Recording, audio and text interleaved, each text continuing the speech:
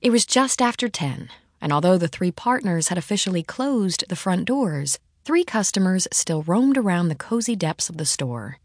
One of them, an elderly woman with a cane, peeked at the 3 around a stand of marked-down holiday cookbooks and Christmas CDs that would finally be packed away tomorrow when the calendar changed from January to February. The customer reminded Nina of her grandmother, bless her heart, who would have done exactly the same thing. But Gladys Leonard wouldn't have stopped at eavesdropping. She would have contributed something to the conversation.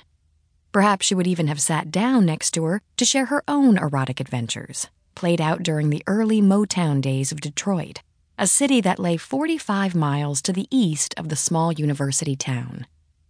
Nina was sprawled on the flowery, overstuffed sofa, her feet crossed on the coffee table in front of her, her large cup taking 2 hands to handle.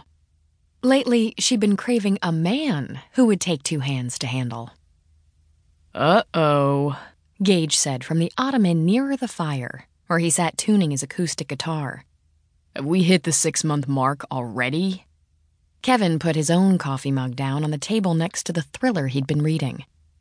"Has it been that long already? Feels like just yesterday that we finally got rid of Mr. Jenkins." Gage chuckled. "That's because it was yesterday. That's when I spotted the sorry son of a bitch browsing through the makeover section. You know, the one nearer the cafe. All the better to stalk Nina." Nina gave an eye roll and rested her cup in her lap, her apron with the store's logo on the front still snowy white and feeling freshly starched. "You two think you know me so well."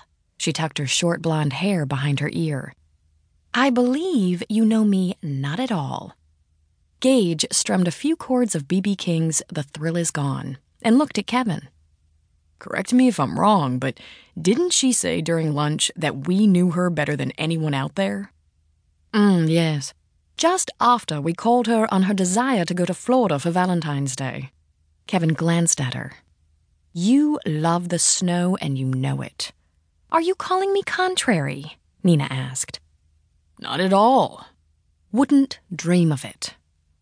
Nina took another long sip of her latte.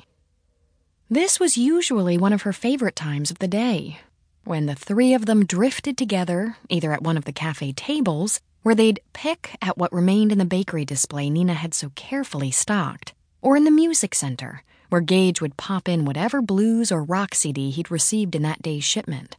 Or here in Kevin's domain, where original leather-bound classics were stocked alongside the latest best-selling thrillers and romances. But tonight Nina felt a restless something that wouldn't be calmed by the blazing fire in the stone hearth to her left, or by the thick, white snowflakes swirling golden under the old copper street lamps she could see through the front window. "I caught her browsing through the erotica titles in the romance section earlier," Kevin said. Nina nearly choked on her latte. "Ah, then that would explain it, wouldn't it?" Gage asked, giving her a long, knowing look. "She's in need of a good orgasm. And in search of one. She'll wind up getting involved with the wrong man because she'll mistake the fundamental desire to mate for a relationship." "What? Kevin Weber, you just did not use the word mate," Nina said.